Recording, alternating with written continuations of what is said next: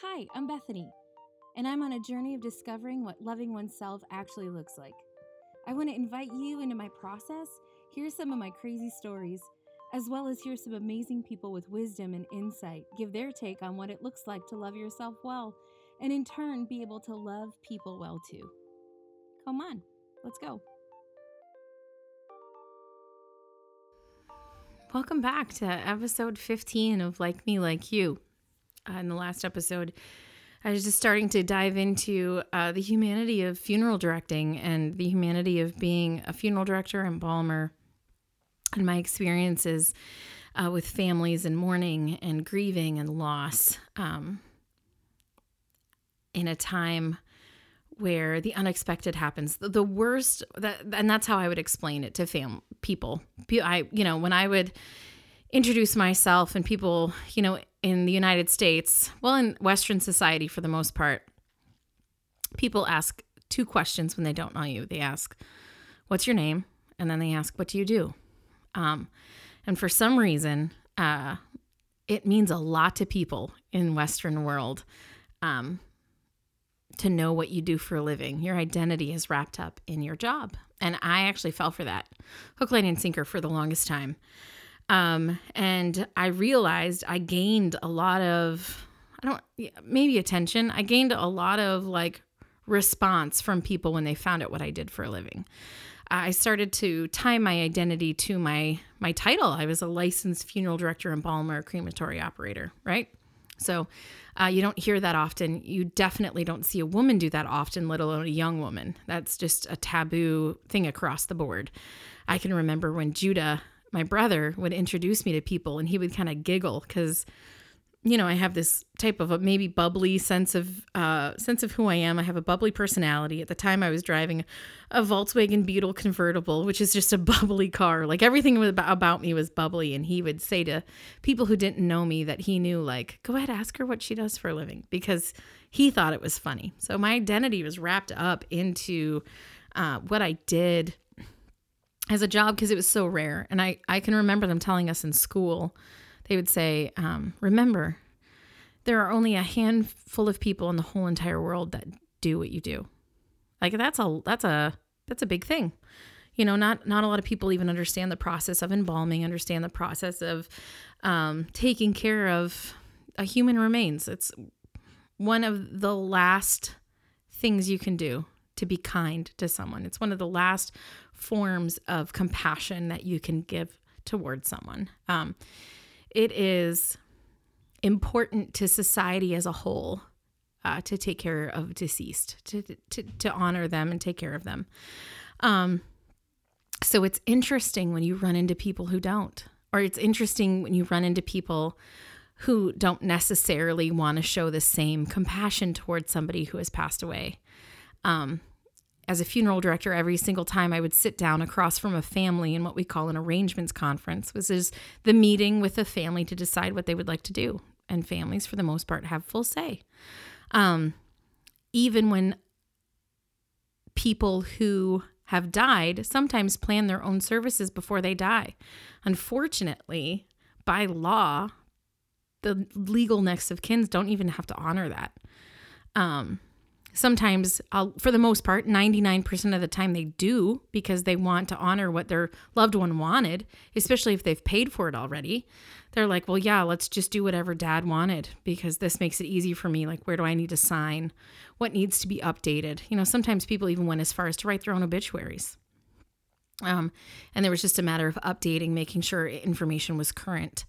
That sort of a situation. And so when you ran across someone who potentially didn't feel that way, you kind of really got this sense of maybe who this person was. It's interesting. There are many times that, I remember a lot in Georgia and in Chicago where you would have a person die and no one in the family wanted to take responsibility. No one would want to make plans, pay for services, or even sign any type of paperwork of even just this was my uncle, distant uncle. I didn't know him. You know what I mean? There are unfortunately, stories of families who don't have people who care.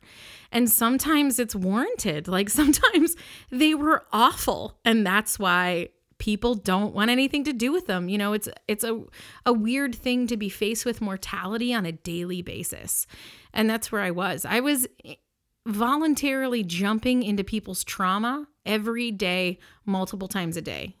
When I was a funeral director in Georgia, it was a funeral home. There were 4 locations. And they sometimes, I mean, you're talking, 700 funerals a year. That's multiple funerals a day. And so you're meeting with families. Sometimes you have a meeting with a family that's 2 hours long.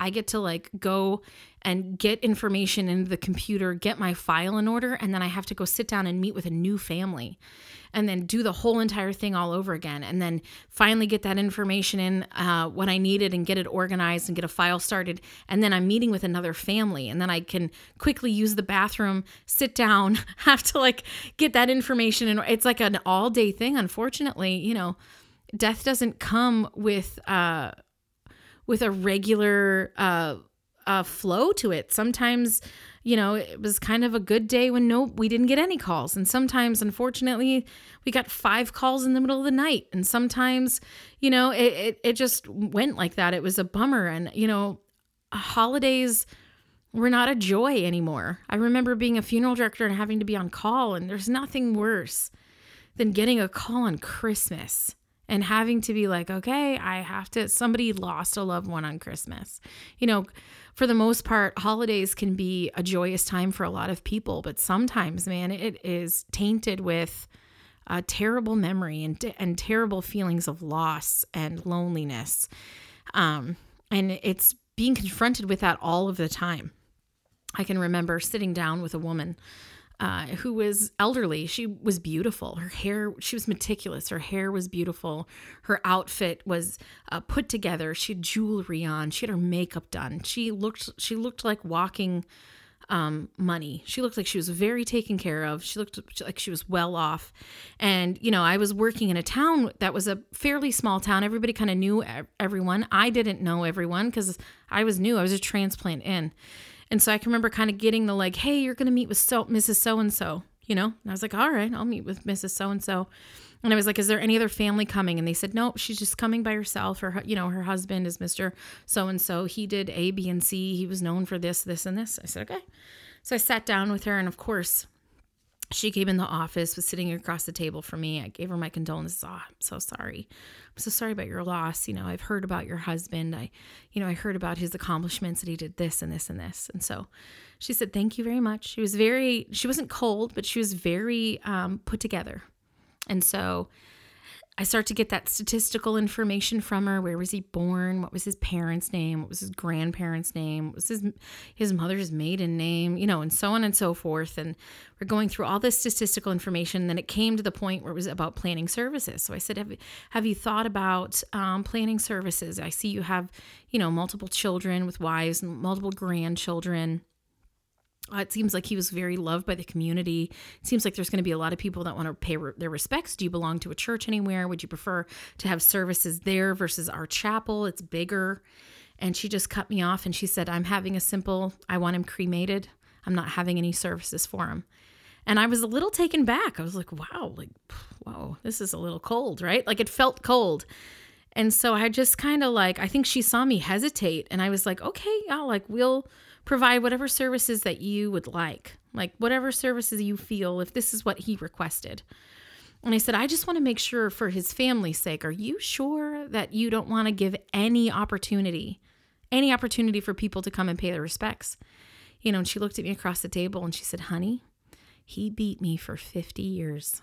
She said, you could throw him in a ditch for all I care. And I can remember just sitting there whoa, and I just said, okay, absolutely. You want direct cremation? No problem. We'll take care of this for you. And here I was getting a piece of this woman's humanity where everyone else seems to be in the community just what a loss, Mr. So-and-so. He was such a pillar to the community. He was such an amazing, kind man. And he blah, blah, blah, blah, blah, blah. And here I am in the privacy of an office sitting with someone who lived with him for 50 years. And he was a monster. actually, to her. He beat her. Like, the memories that she has of him are of fear and of hurt and of pain. And it was a constant reminder like that you actually don't know who people are and you don't know what other people are going through. You can assume a lot. I totally judged a book by its cover. She walked in, she looked so put together. She just oozed of wealth because they were very wealthy. She oozed of status. And here the past 50 years of her life were miserable, like absolute misery. And to her, this was freedom. Like, how do you reconcile that with someone? How do I sit across the table and convince this woman that this man should be celebrated for the sake of her children or the sake of the community? Who cares? Who cares about the community? Which luckily she was very set and she knew exactly what she was doing, which was absolutely nothing. And to be honest, I don't blame her. Why would you celebrate a man who brought absolute fear to your life for 50 years? I don't know. I can remember another time. And this was a doozy. Boy, oh boy, oh boy. There was a man who came into the office and he was an older man, very Southern. This was in Georgia, super Southern, very thick accent, very gruff, very rough. And he was in suspenders, like a tank top and suspenders. Like picture an old Southern farmer. And that's who this man was. And he was bow-legged and he walked in and he said, I need to talk to somebody. And I was the only funeral director. And he was very aggressive and he was very rude and you could tell he had no politeness in him at all. None. And so he sits down with me and he said, I need to talk to somebody. And I said, okay. I said, I'm the funeral director here. How can I help you? And he said, I need to make plans for services. And I said, okay, is this for yourself? Is this for a family member? And he said, this is for me. And I said, okay. So we sat down and it's what we call pre-need. It means that I am providing a plan pre-death. So we are providing the need to plan services for him before he passes away. And so I'm sitting down and we're going through all of the things. And he's like, I want a 2-day visitation. Like he wanted to be celebrated. I want a 2-day visitation. I want a funeral. I want to be buried here. This is what I want. The music played at my funeral. Which is a big thing down south was, I want that song, Go Rest High on That Mountain. Like Vince Gill, like I will be a delight to never hear that song ever again. I'm sorry, Vince Gill. It's just a song that I can't hear ever again. So I'm like, okay, yeah. And so I said, now, is this something that you're paying for pre-services? Do you want monthly payments to be made toward the services? Do you have a life insurance policy? How are you paying for these services? And he said, a life insurance policy. And I said, okay, do you have the life insurance policy? And he got really bent out of shape and he got really mad at me. And he said, why are you asking me this? He got super defensive. And I said, well, we need to be able to track and we need to be able to file away exactly what it is and how you're going to be paying for things. And he said, my wife has a life insurance policy on me. And I said, okay. I said, she is paying for the life insurance policy or you're paying for the life insurance policy and she is the legal heir to this insurance policy. And he said, well, she's paying for it and she is the collector of it. And I said, okay, well, that is going to have to be something that she agrees to, that she will use this life insurance policy to pay for your services. And he started to swear at me and curse at me and call me names. And he goes, you get her on the phone right now. You get this woman on the phone. And I said, well, I don't know who she is. So anyway, I called her and I said, hi, Mrs. So-and-so. My name is Bethany. I'm a funeral director at such and such funeral home. I'm making pre-need plans for Mr. So-and-so. And she said, okay. And I said, and what he is saying is that you have a life insurance policy that you are going to be using to pay for his services. And she said, ma'am, I have a restraining order against him. He is my ex-husband. He almost killed me once. And she said, I have a life insurance policy on him that I have been paying for, that I've had since we were married. We are no longer married. He is not allowed to contact me. I will not be using this life insurance policy to pay for anything. So I had to go back in the office, sit down with him and say, well, I talked to Mrs. So-and-so, and I didn't know she's not your wife. She's actually your ex-wife. And the life insurance policy that she has, she's actually put on you and has paid for and is the heir to. So when you pass away, she gets all of the money from a life insurance policy that she's been paying into on you. Well, if you could imagine, here I've found out that this man is a wife abuser. He doesn't care about women. He almost killed her, for Pete's sakes. This happened like years ago, and he had served prison time for assault, that sort of thing. Is out of prison, is an old bachelor, and he's sitting across from me in a room, and we are by ourselves. And he starts to, he's seething through his teeth. He starts to call me every awful name you could insult a woman with. Was like, you get her on the phone and you demand that she sign this. She will be paying for my funeral services. And he don't know this about me, but I don't like to be bossed around. So I got a little spicy back, and I just sat up and I said, I will not be calling anyone. You actually have no control over what I do and what I say. I just became super, super bossy.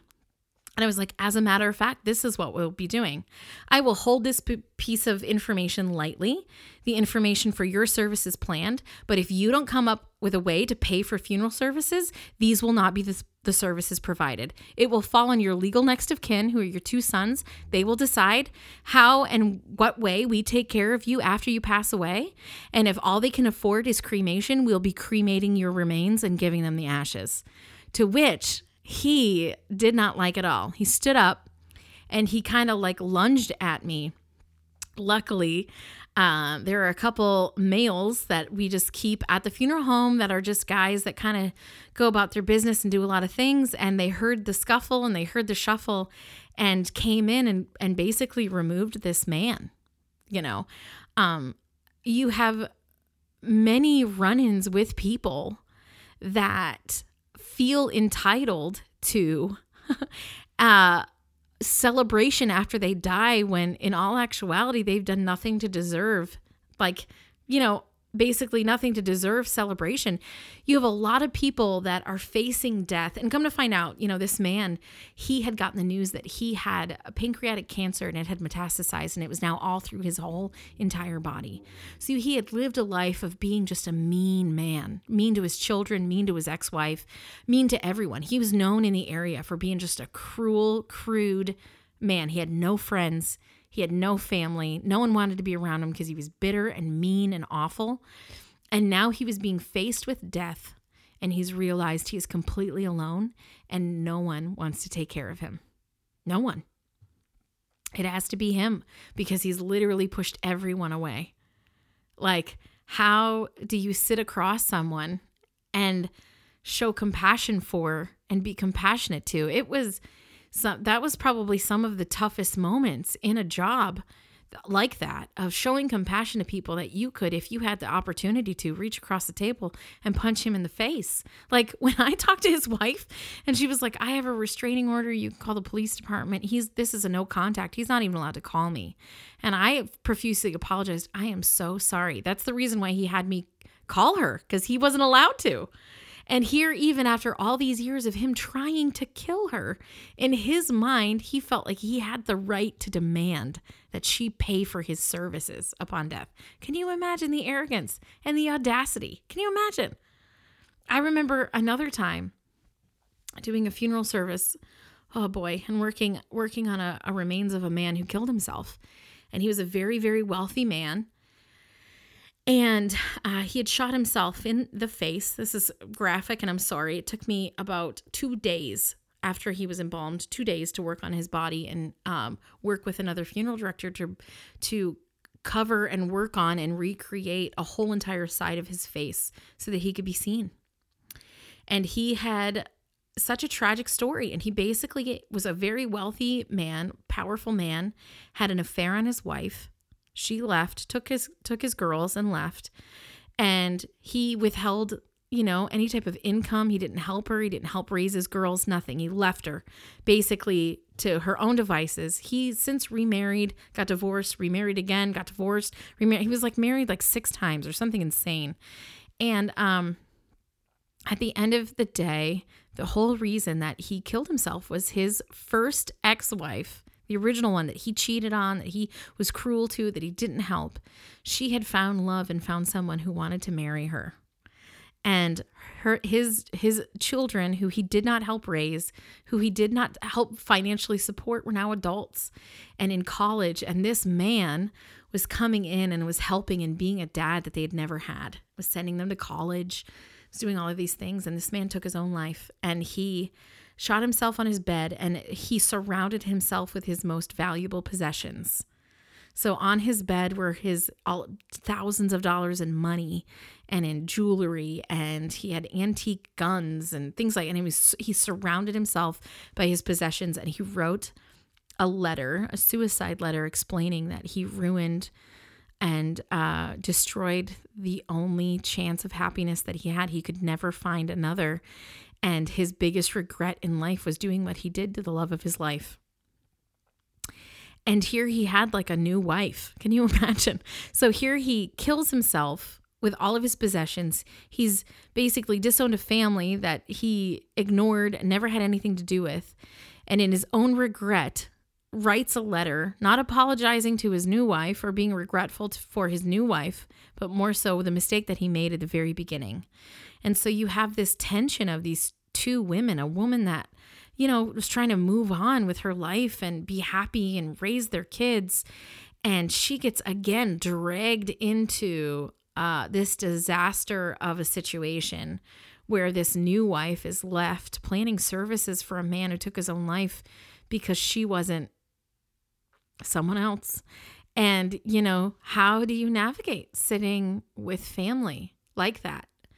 And this new wife trying to wade through, like, I don't even know what he wants, and having to reference the first wife, like, do you mind helping? And this, in kindness, this woman who has just had awful experience time and time and time again with this man, having compassion on his new wife and sitting with him and helping him plan for the sake of her daughters. This woman had her daughters at mind all of the time. She was always consistently thinking of her daughters, what's best for her daughters, what's best for them. They should get to say goodbye to their dad. And so me and another funeral director for 2 days basically reconstructed this man's face and head so that he could be seen and said goodbye, so that people could say goodbye to him, his daughters particularly, and new wife. And it is a marvel to watch. It's a marvel to watch. This woman could have totally dismissed any type of compassion, any type of regret, anything like that, and basically told these people to go jump in a lake, when in all actuality, one more time she had compassion. It wasn't about him. It was about her daughters. It was about this new woman that had no idea about any of this mess, about any of the things going on at all. And, in kindness, sitting down and helping someone walk through it. I couldn't imagine. I found myself kind of placing myself in positions of people all the time.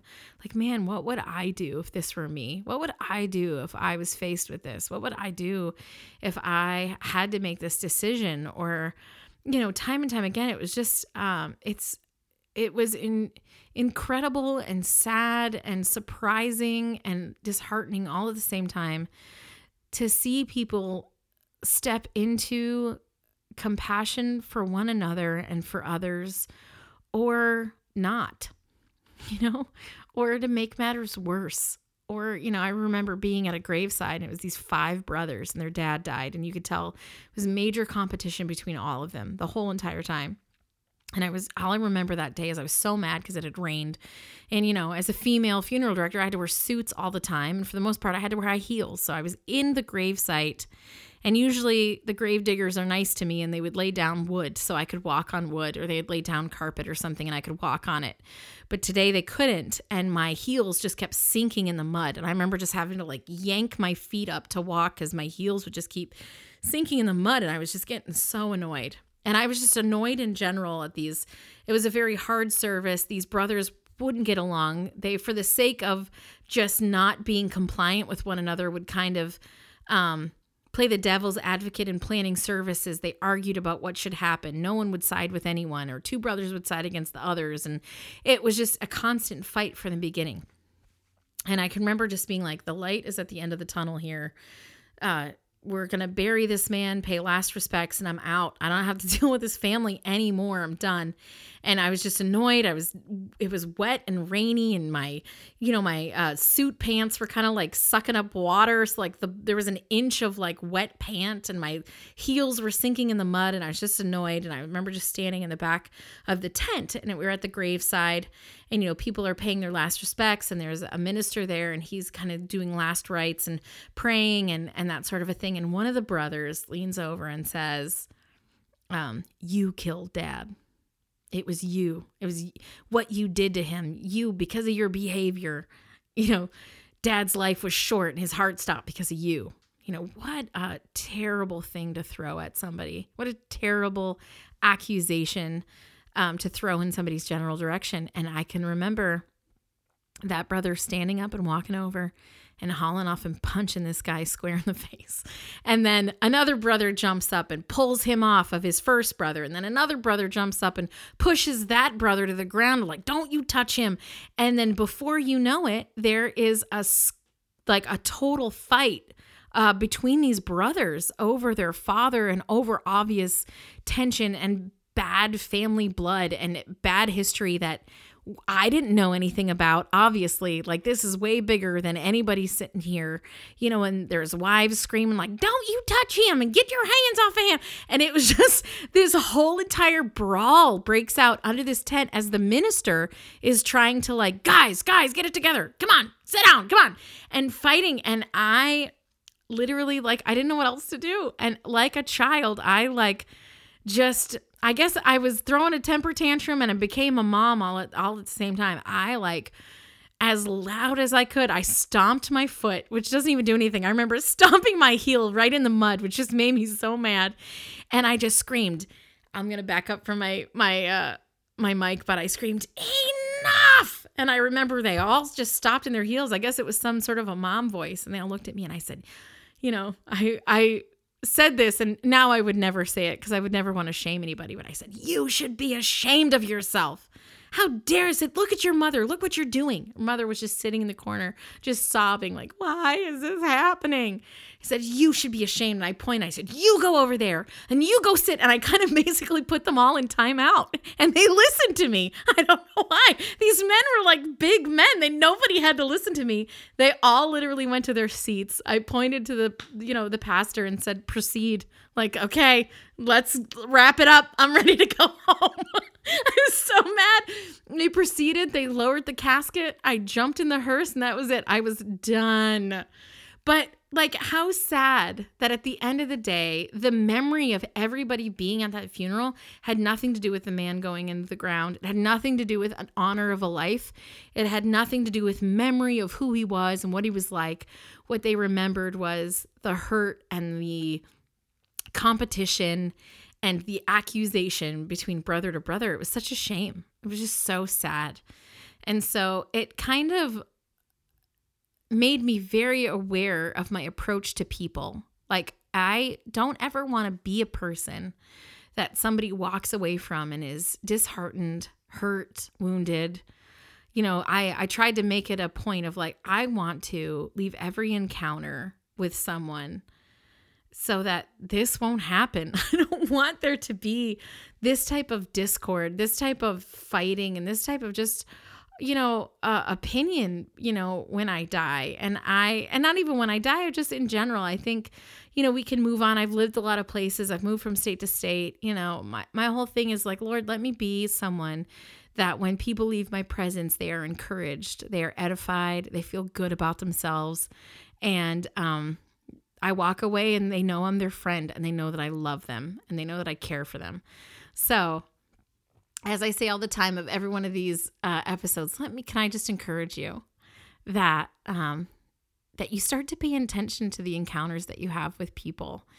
You can't control how people behave toward you, but you can definitely control your behavior.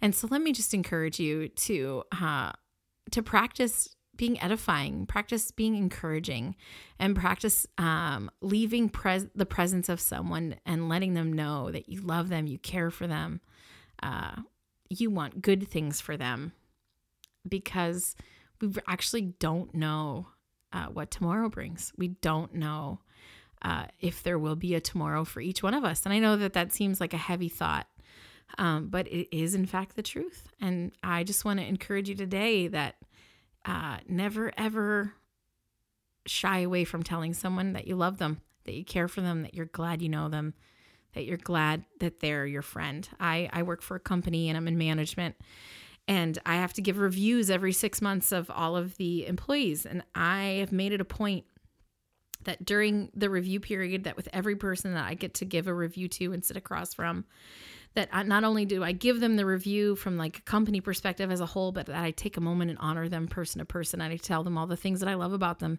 Because at the end of the day, you don't know that somebody's hearing it. You don't know if they've ever heard it before. You don't know if somebody is in their life reminding them of who they are.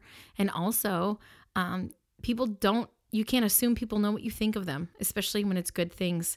So I want to take the opportunity every time for someone to hear from me what I think of them and what the Lord thinks of them, and how I love them and want to encourage them. So if I can just give you, a little challenge to just to see what it would do in your own personal life, to be able to start to honor people well and tell them how much you love them and tell them all the good things and tell them why you love them. And not only will it make your day, it'll definitely make theirs. Anyway, until next time, see you later. Bye.